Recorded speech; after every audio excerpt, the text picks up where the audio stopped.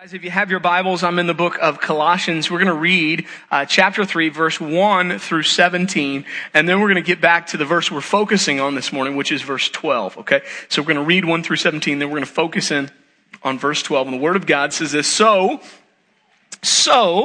if you have been raised with Christ, right? Remember Ephesians 4, you've been raised up and seated with Christ. So I just want you to see the connections here. So in Colossians, so if you have been raised with Christ, seek the things above, where Christ is, seated at the right hand of God. Set your minds on things above, not on earthly things, for you died, and your life is hidden with Christ in God. When Christ, who is your life, appears, then you also will appear with him in glory. Therefore, put to death what belongs to your earthly nature: sexual immorality, impurity, lust, evil desire, greed, which is idolatry. Because of those things, God's wrath is coming upon the disobedient. And you once walked in these things when you were living in them. But now, put away all of the following: anger, wrath, malice, slander, filthy language from your mouth. It seems like we just talked about those things, right? We just studied those things in the book of Ephesians. So he goes on, again, what we just studied. Do not lie to one another, since you have put off the old self with its practices and have put on the new self. You are being renewed in knowledge according to the image of your Creator. In Christ, there is not Greek and Jew, circumcision and uncircumcision, barbarian, Scythian, slave free, but Christ is all and in all. Therefore, as God's chosen ones, holy and dearly loved, put on compassion, kindness, humility, gentleness, and patience, bearing with one another and forgiving one another if anyone has a grievance against another. Just as the Lord has forgiven you, so you are also to forgive. Above all, put on love, which is the perfect bond of unity, and let the peace of Christ, to which you were also called, in one body rule your hearts, and be thankful.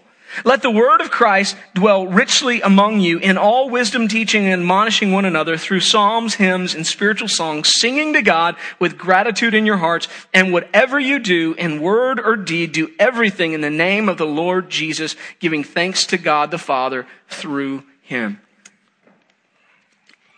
May God bless the reading of his word. So, Paul says the same things to the church in Colossae that he does to the church in Ephesus, right? He writes them and says, hey, this is what Christ has done for you. You were old, but now you're new. And now because you're new, here's what you got to do, right? You've got to put off that old way of life. You've got to put off those old thoughts. You got to put off those old habits. I, for one, am so thankful that Paul writes these letters, right? Did you notice that he writes people in the church and reminds them that they still have to put to death the things of their flesh? You notice that? I mean, he's like, hey, by the way, you need to kill sexual immorality and impurity and lust and evil. And you know what, church? We still got to do those things, right? And so it's just comforting to me that Paul writes this truth to us, and he goes, hey, you're going to struggle with these things, church. You're going to struggle, so here's what you got to do. You got to put to death all the old stuff. You have to throw off all those old ways of life, all those old habits. You need to be renewed in your mind,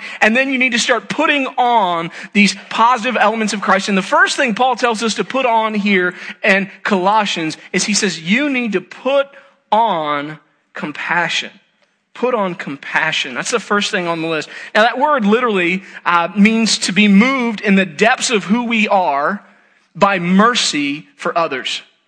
Okay? Compassion, to be moved in the depths of who we are by mercy for other people. And in fact, the word literally would translate the bowels of mercy. If you go, Pastor, why are you saying in the depths? Because that's what the Greeks saw. All the seat of emotions was, it wasn't your heart. It wasn't just up here, fluttery. It was in the depths of who you are. You really felt conviction about things. He said, in the depths of who you are, in the very basis of your being, the first thing you should do is you should have mercy for other people, right? Like that's kind of step one. And so then my question is, well, why is that? Why is that first on the list? And so I have 5 things to share with you. And it is 11:29 and 35, 36, 37. Michael, that's distracting. I don't know where you are. I just watched the numbers. They put a clock in the back so I would know. You guys don't look up there. That is not for you. That is only for me. If you guys look up there, then we're going longer, okay? That's how that's going to go. You test me in this and see if I don't preach longer. And so 5 things to share very quickly about this thing called compassion. Here's the first thing I want you to know, guys, is that we must put on compassion because people are hurting, hindered, and helpless, right? We have to put on compassion because people are hurting, hindered, and helpless. And this week I did something kind of crazy. I read my Bible, and in it, over and over, I was looking specifically for verses where it said that Jesus was moved with compassion, and they're everywhere. The text in the New Testament is littered with stories of Jesus being moved with compassion. And sometimes he's moved with compassion because of somebody's hurt, because of their loss, right? I think about Mary and Martha, and Jesus shows up and their brother has died. And Jesus is moved with compassion. There's a widow from Nain. There's a funeral procession and her only son has died. Her husband has already died. And Jesus, he's not even, that's not why he's there. He's just going through and he sees this mom who's lost her only child and he's moved with compassion. He stops the funeral, lay his hands on the coffin, basically says, boy, get up and return to your mom, because he hurts when we hurt. I got a text yesterday. David Smith, the head of our Austin Baptist Association, one of my good friends, he's such an encouragement to me. His mom passed away last night from cancer, right? I'm looking at friends right here and I just, God hurts when we hurt. And he hurts when we suffer loss. And I want you to know that it moves the very heart of God. And that's one of the reasons God looks to us and says, hey, you better be moved when people lose, when they hurt, when they suffer, because Jesus was, right? But he wasn't just moved when people were hurting or they suffered great loss. He's also moved when they're hindered. Can we be honest? There's a lot of things in life that hold people back, and some of those things are mistakes. Some of those things are disabilities. Even I think about the New Testament, for instance, like Jesus comes across a guy in Mark chapter 1 that's a leper. He's a social outcast. This guy's contracted a disease, had nothing to do with what he had done. He lost, by the way, we know what leprosy is now. You lose sensation in your extremities, and then you nick those things and you never feel that they're hurt, and then they get infected and they rot off. And so they didn't see it that way. They didn't understand it. They thought it was a highly contagious, contractable kind of thing. And so if you were a leper, you were kicked out of your home. You had to say goodbye to your family. You were shunned to some place other. You had to walk on the other side of the road from people. If anybody came near you, you had to put your face down and cry out unclean. Sometimes they hung a bell around your neck. And so Jesus comes across a guy like that in Mark chapter 1. And you know what the scripture says? It says he had compassion on him, and he goes to the man and he touches him. We'll talk about that in a second, right? In Matthew chapter 20, it's 2 blind men, and there's a crowd and people are following Jesus and they're chanting his name, Jesus, Jesus, Jesus. And 2 blind men are screaming, Jesus, we're here. Heal us. And the crowd's like, shut up. It's not about you. And Jesus goes, wait, hold up. What did you say? Come here, man. Come to me. And he invites these men to him. He has compassion. He invites them to him. He says, what do you want me to do for you? And they cry, we want to see. And the Bible says, Jesus moved with compassion, touched their eyes, and they could see. Because God hurts when he hurts, and he sees when we're struggling, and he loves us, right? And then we find this several times in the Bible where it says something like this. When he saw the crowds, he felt compassion for them, because they were distressed and dejected like sheep without a shepherd. It's another way to say they were helpless. And guys, this has to be at the forefront of our minds. Ready? What I'm about to say needs to be at the forefront of our minds. Ready? Everyone has a story. It has to become, that has to be the way that we start viewing the world. Every single person that you come into contact with, everyone has a story. And that story involves hurt, and it involves suffering, and it involves pain. Every single person that you see. And our world has tried to callous us to that fact. It's tried to make us put people in categories. We have prejudgments. We fill in the blanks. We make up our own stories so we can feel good about not caring about others. But the truth of God's word is that we are all made in his image. We live in a fallen world, and we all suffer. We suffer loss, and we suffer hurt, and we suffer isolation. And I just want you to know that the Bible says that God cares about that. Therefore, we have to care about that too, right? That's the first thing. He says, put on compassion, right? We have to put on compassion because we live in a world where people are hurting, they're hindered, and they're helpless. Secondly, I would say this, guys, we have to put on compassion, frankly, because it's commanded. Because it's commanded. That means if we don't, we're sinning. Just help you out there in case you're struggling with, well, do I really need to worry about this? Like if it's commanded, you know what you're to do and you don't do it, it's a sin, the Bible says. So it's actually commanded. And you say, where is it commanded? Well, in verse 12, therefore as God's chosen ones, holy and dearly loved, it says put on compassion. In the Greek, it's imperative. That's a command, right? But this isn't the only place it's commanded. I don't want you to think, well, that's Paul, that's not Jesus. So let's look at does Jesus command this? And so if you have your Bibles, turn with me to the book of Luke, chapter 10. This is one of Jesus' most favorite parables. Luke chapter 10. And we're going to camp here. So for a good time, if you want to, don't be afraid of losing your place there in Colossians. Luke chapter 10, I'm going to start in verse 25 and I just kind of want to read through 37 and we'll talk about this a little bit. And here's what the Word of God says. It says, then an expert in the law stood up to test Jesus, saying, Teacher, what must I do to inherit eternal life? Well, Jesus replies, what's written in the law? How do you read it? And he answered, Jesus, love the Lord your God with all of your heart and with all of your soul and with all of your strength and with all of your mind, and your neighbor as yourself. You've answered correctly, Jesus told him. Do this and you'll live. But wanting to justify himself, the man asked Jesus, and who is my neighbor? Right? And who is my neighbor? Jesus took up the question and he said, ready? Here's the parable. A man was going down from Jerusalem to Jericho and he fell into the hands of robbers. They stripped him, beat him up, and fled, leaving him half dead. A priest happened to be going down that road, and when he saw him, he passed by on the other side. In the same way, a Levite, when he arrived at that place and saw him, passed by on the other side. But a Samaritan, okay, the Jews would have interpreted that as a second-class citizen, even as a dog. A Samaritan on his journey came up to him, and when he saw the man, he had compassion. That's our word. He had compassion. He went over to him, he bandaged his wounds, pouring on olive oil and wine, and then he put him on his own animal. He brought him to an inn. He took care of him. The next day, he took out 2 denarii, and he gave them to the innkeeper and said, take care of him. When I come back, I'll reimburse you for whatever extra you spend. Which of these do you think proved to be a neighbor to the man who fell into the hands of the robbers? And the man replied to Jesus, the one who showed mercy to him. And Jesus told him, here's the command, go and do the same.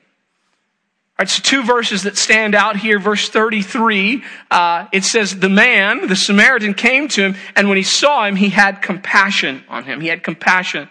And then when Jesus says, well, who do you think was a neighbor? The man rightly answers, well, it was the Samaritan one. And so Jesus says to him, then go, that's a command, and do the same. And where does all this begin? It begins with a question about another command, right? Lord, what do I have to do to inherit eternal life? And Jesus says, what does Scripture say? Love the Lord your God with all your heart, with all your soul, with all your mind, and love your neighbor as yourself. And then the man says, who's my neighbor? Jesus is going, here's the basic command. Love people. You've got to have compassion for people. It's commanded, right? I want to camp here for a second on the next 2 points, just in this story of the Good Samaritan. I want you to see a couple more things. That third point for this morning's sermon, guys, is that real compassion is costly, right? The real compassion is costly. And so I want you to kind of walk through, just track with me a little bit this morning. So the Samaritan, unlike the priest and the Levite. Now the priest and the Levite, man, they just keep going about their day. Right? Probably like most of us, I'm not trying to like guilt you. I just know as a Christian, I believe in the power of prayer is how I try to write it off. You go about your day, just, oh Lord, bless them and keep them. And then you just kind of keep going. That's going on the other side of the road, right? So they go on the other side of the road, but the Samaritan doesn't. The Samaritan crosses the street. He goes to this man. And so the first thing he does is he stops what he's doing. He stops what he's doing. You know, some of the greatest miracles in all of Scripture happen when either Jesus or his disciples are headed somewhere. They've got a plan in mind. They think they know where they are headed, but then they see somebody, and the Scripture says they see them and they stop and they talk to him. Right? The man that's healed outside of the gate beautiful, for instance. Peter looked, he stops, and he looks at the man, okay? And this is what we see over and over. The pattern of Jesus and his followers is that they stop, right? And so the first thing I'm going to tell you that if you want to have compassion on people, it's going to cost you your time. It's going to cost you your time. I'm just telling you that we're too busy. We're too packed. And we've kind of we're laser focused, we say. And listen, the Bible's going to call you to jump outside of that, to love people well, that you're going to have to once in a while put off what you think you need to do. It will cost you time to have compassion on others. Secondly, he goes to the guy and he covers him, and he bandages him, right? It cost him cleanliness. This dude is naked and bloody. Okay? And so in our world, I don't know how many naked and bloody people you're going to come across, but you will come across dirty people. And I don't mean physically. I'm talking about sin and messiness and situations that are not easy and clear cut, because the world is broken and we are fallen and people's lives are messy. And too many times as Christians, we don't want to get in the mess, but compassion calls us to get in the mess and to get our hands dirty, right? Beyond that, it cost him comfort. Okay? He had to go up to a naked, bleeding stranger. You know what I'm saying? That's why we have nurses, right? They're good at this. Doctors, that's your job. No, it's our job. It's our job to get out of our comfort zone. And I'm just going to tell you that, like, to have compassion on people in life, you're going to have to get uncomfortable. You're going to have to get uncomfortable. Third, I would say it cost him. Oh, by the way, we're talking about comfort. Then he puts the guy on his animal and he walks. That's probably uncomfortable too. Say, I don't even know how that would apply today. I don't ride a donkey. I don't know how new's your vehicle. What if you sold that and you gave somebody a used car and you drove less of a car? So see now where you're like, oh, it's a whole nother ball game, right? So then it cost him money. He takes the guy to an inn. And he has to pay for a room. We're still costing time. He stays overnight, bandaging the guy, still pouring oil and wine, all that kind of stuff. And then he goes to the innkeeper, goes, hey, let this cover the tab. And if it doesn't, I will come back and I will pay for the rest of it. American Christians, American church, this is our primary problem. I love you, but our problem is money. I mean, we are so consumed with money and whether or not we're going to have enough to retire. Right? Retirement? Do you see that in the biblical text? Is that in there? Did Moses retire? No, the dude went up on a mountain and died. Listen, I know you, but I don't know if I'm going to have enough money for health care. That's called dying. It happens. When we get older, you don't have to be 120. Like that was Adam's job. I don't have to be that, right? Listen, I'm serious, guys. We are a people that are obsessed with bigger barns. And we live in a world with very real hurts. And part of our problem is that we are so consumed about what it will cost us and how that will affect us that we think we can't help others. We've convinced ourselves, well, somebody else will have to do that. Okay? So I'm just here to tell you this. So listen, it's huge. We've got to have compassion on people because everyone has a story. We've got to have compassion on people because it's commanded. And you need to know that this command that Jesus puts on us is a costly command. Okay, fourth thing I'll share with you. It's this, that compassion is best displayed up close. And we're still camping out kind of in the parable here of the Good Samaritan. So compassion is best displayed up close. So both a priest and a Levite pass by on the other side. And in my mind, I like to read the Bible with an active imagination. I imagine that they prayed for him as they walked by, because that's what good Christians would do, right? Oh, Lord, help them. I'm on my way, right? Just something short. But the text says the Samaritan crosses the street and he comes close, Right? He does the opposite. He doesn't stay on this far. He comes into the messy part, into the embarrassing part, into the uncomfortable part. And what I want you to see is the reason why Jesus exalts this kind of behavior, says this is the guy that expresses true love for a neighbor, is because that's exactly how Jesus loved people. Right? In Mark chapter 1, look, this is what it says about him and the leper. Moved with compassion, Jesus reached out his hand and he touched him. He touched the unclean leper, right? The guy that nobody else was touched. I wonder when I read Mark 1, when is the last time somebody touched this man? How long has he been out in the wilderness, right? Roaming, untouched, people afraid of him. And yet Jesus reaches, he embraces him. He says, I'm willing, and he touches him. The two men I mentioned in Matthew chapter 20, the two blind men, this is what it says, moved with compassion. Jesus touched their eyes, and immediately they could see, and they followed. And so the question I have, guys, is why? Why does Jesus reach out and touch us? And the answer is because compassion is best displayed up close. It's where we get the phrase up close and personal. Because the truth is that we all feel alone and isolated and dirty. And so Jesus comes and he steps into our dirt and he steps into our isolation and he touches us. And in that, he restores us and he reminds us that we are loved by him and by God. Which brings me to the last point. Ready?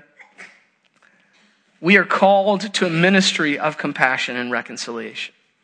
We're called to a ministry of compassion and reconciliation. So I almost didn't put this in there, and then I thought, you know what, it's worth it. There's a difference between being commanded to do something and being called to do something. You say, what's that difference? Well, we're all commanded to do this, but we're also all called to do this. And a calling means that God places something upon your life that is spiritual, that is impactful, that he intends for you to do, that you cannot do on your own, and so he has to equip you for it. It becomes your purpose in life. And so God does this, Jesus does this with us, is he lives out compassion before us, and then he calls all that follow him to do the same. And so if you've got your Bibles, I ask you to turn one more time back to Matthew chapter 9. Matthew chapter 9, I'm just going to read 3 verses here, 4 verses. So Matthew 9, 35 through 38. And this is Jesus speaking. Again, this has to do with compassion. And so it says, Jesus continued going around to all the towns and the villages, teaching in their synagogues and preaching the good news of the kingdom and healing every disease and sickness.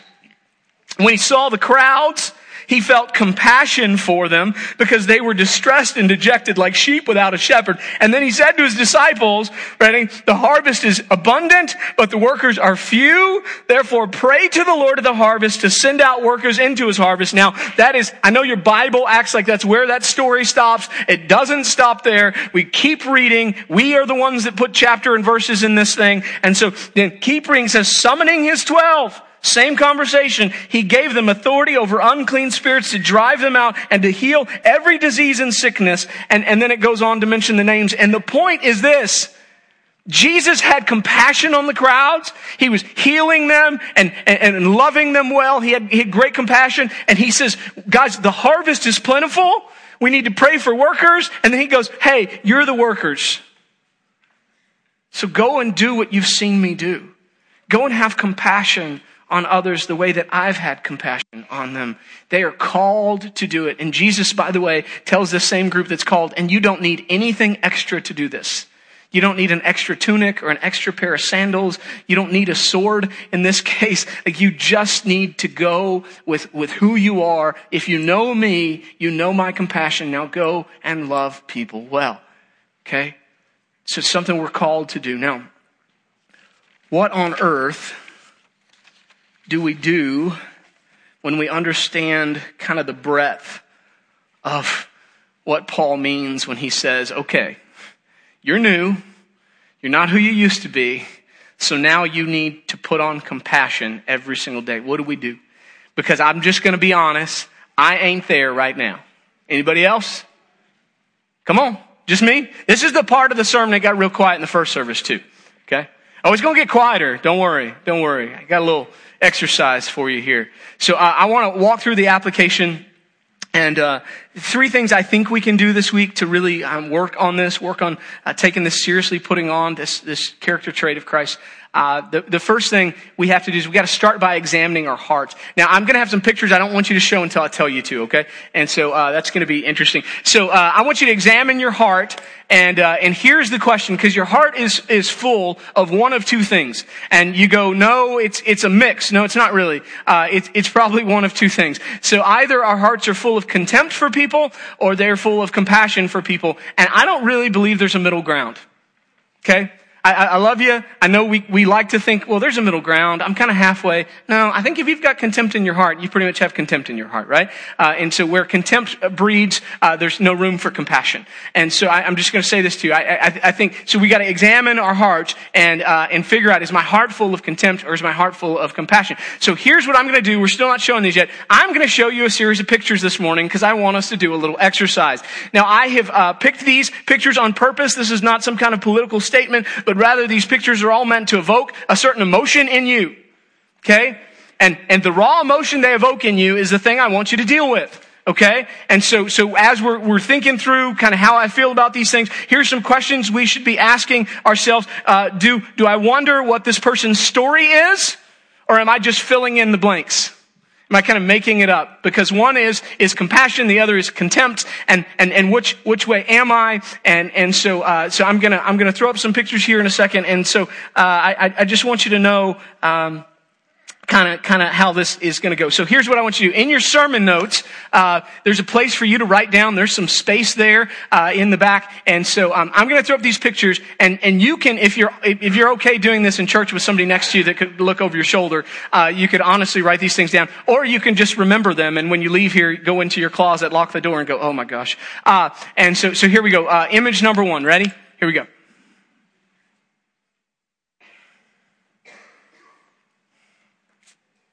That's what I see. I look at that. I see a black man in prison.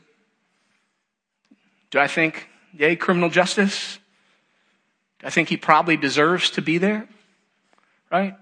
You know, there's some studies that talk about drug use in America. And it's been proven that white people and black people use the same amount of drugs. Okay? But for some reason, black people often seem to be locked up much longer for the same abuses, right? I mean, that's a proven fact in the American judicial system right now, our correctional system. That's the truth. And I wonder, when you see this, do you ever think, I wonder what his backstory is?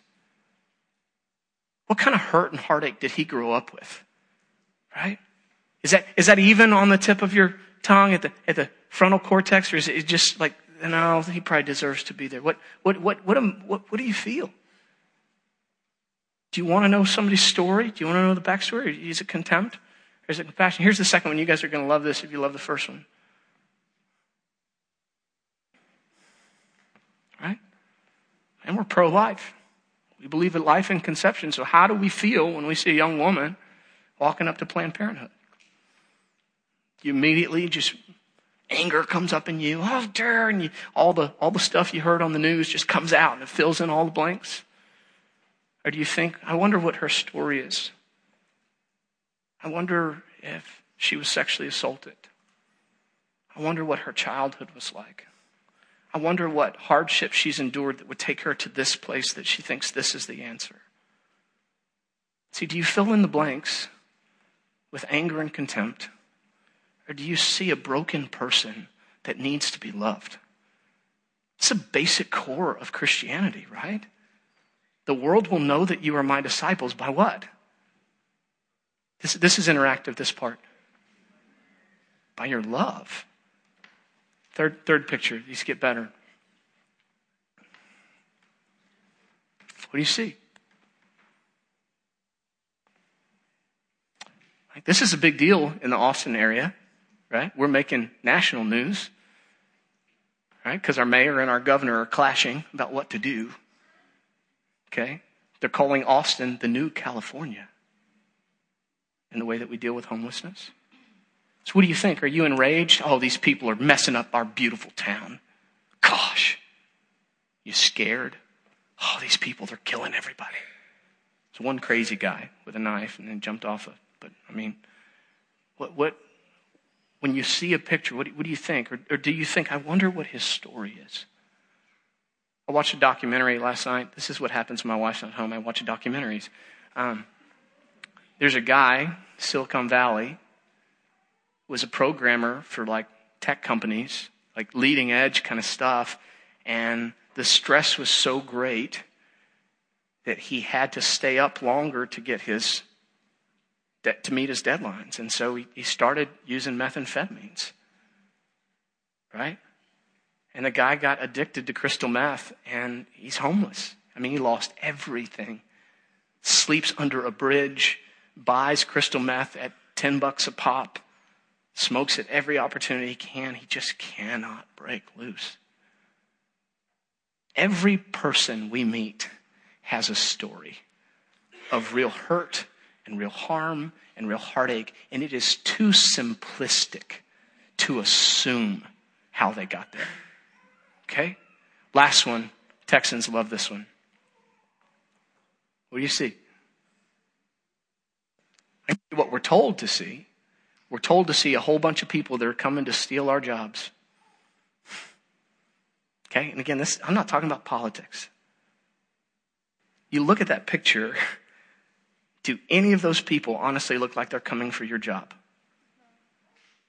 And again, I would just ask, what would cause someone to leave behind everything that they know, to travel for thousands of miles, risking the life of themselves and their children? What would cause that? Have you stopped to ask, or do you just see that person as an enemy? Because it's not about politics or who's in office. I'm not talking about whether or not there should be a wall. None of that matters. What matters is, as a follower of Jesus, I should understand that everyone has a story. See, this week I was studying compassion. I was looking out and I was thinking these kind of thoughts, and I ran across a pastor from South Africa, and I kind of reached out to the guy because I was like, hey, I read this thing on your blog, and like, did you say this or did you steal it from somebody else? I want to make sure I quote it right. And he was like, no, I'm pretty sure I said that. And I was like, okay, cool. So his name is Joshua Mack. He's a pastor in South Africa. And he said, a heart that does not break over the pain of others is a heart that is broken. A heart that doesn't break over the pain of others is a heart that's broken, right? And he goes on to talk about, can we show that first point? I said here in application, he goes back to talk about this contempt or compassion thing. And he points to two places in the Bible. He points to the Pharisees and to the disciples. And he says, so the Pharisees, right, were full of self-righteousness. And because they were self-righteous, that led to contempt, right? They had contempt for everybody else that couldn't live up to their standards. I think that's some of our problem when we say, hey, do we have contempt in our heart? Is there self-righteousness in my heart, right? Okay, I think and nobody else can live up to my standards. Therefore, whatever, they need to be like me. The other one, he points at the disciples. He says, what about selfish ambition?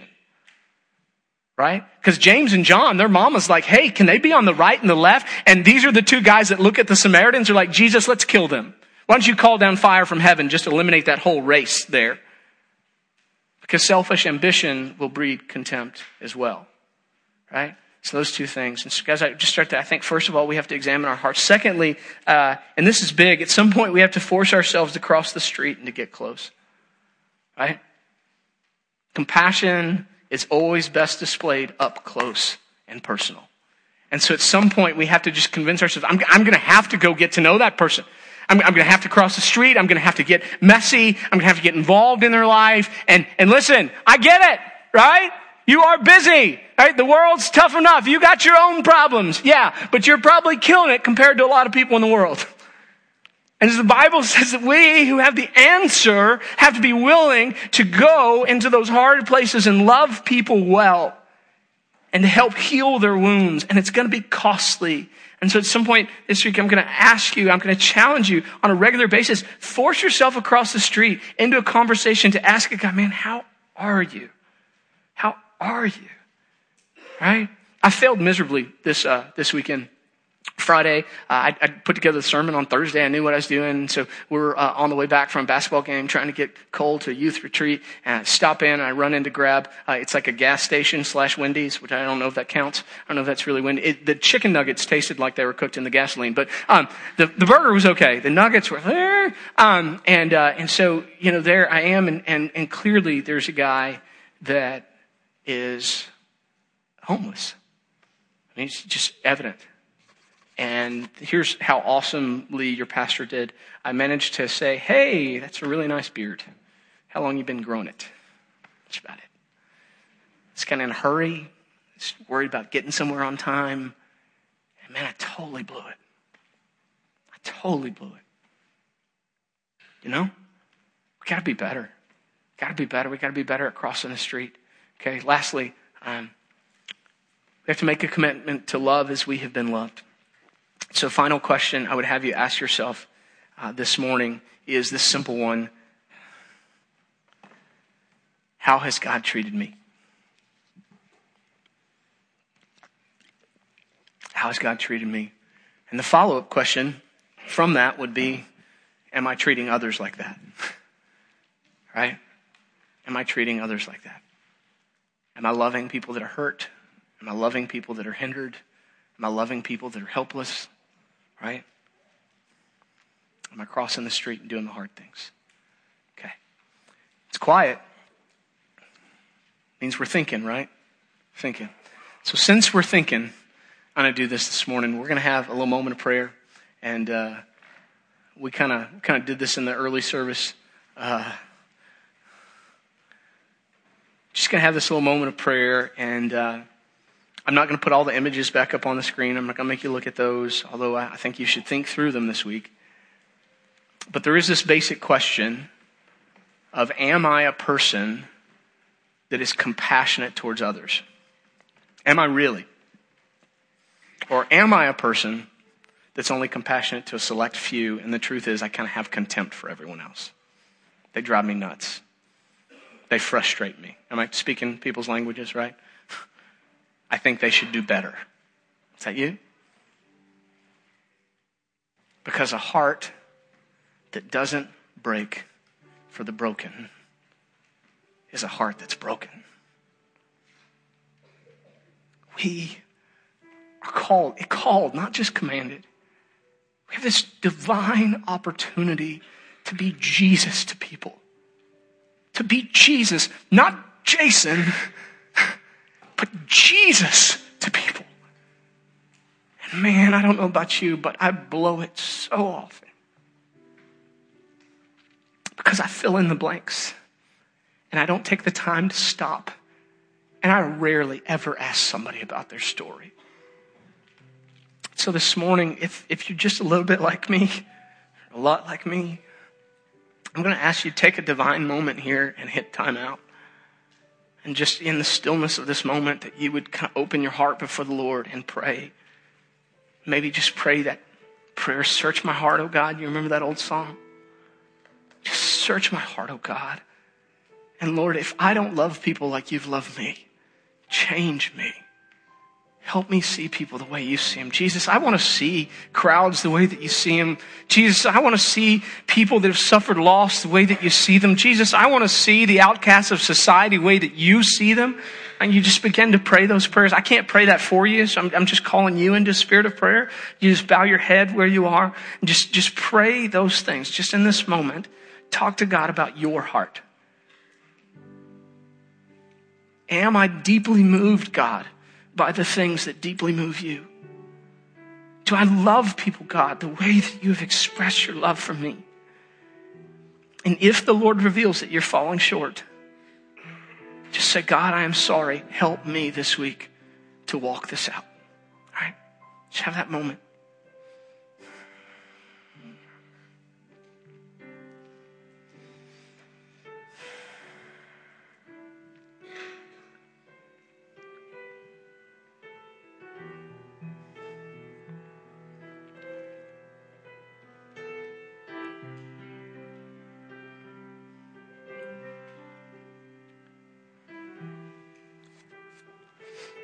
There's another prayer I'm going to ask you to pray right now. I believe God's going to answer it even in this space. For some of you, it may take later this week. But here's the prayer I want you to pray. God, who in my life needs a touch from you? Right? That's Jesus. He's touching the leper. He's touching the blind man. Who this week do I need to reach out and love, put an arm around? Who, God? Give me a name. Give me a face right now. And then, God, give me the strength to do it.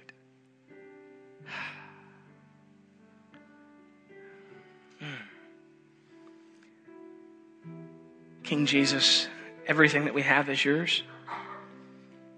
You've structured our lives in such a way that we know who you are. And God, you've called us to go and be your hands and your feet. Lord, part of that, part of this putting on what you've done for us and walking in newness of life is that we would step away from all the selfish ways of the past and that we would learn that people matter. That we would be like hyper committed to loving them well. Never sacrificing the truth, but always loving them well. In Jesus' name we pray these things. Amen. Amen.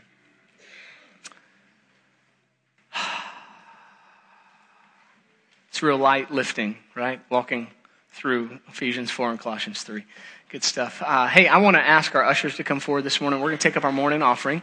If you're visiting with us, I want you to know that this is not something that we necessarily expect from you, but rather this is something that we expect from our members. And when we join the church, which we have a family coming to do that today. When we join the church, part of our kind of a covenant of membership around here is that we will belong to the body, we'll serve the body, we'll pray for the body, but we will also give to the body. The Lord says that we're supposed to bring the whole tithe in the storehouse, and God promises, he says, see if I don't throw open the floodgates of blessing. We have seen some floodgates thrown open around here.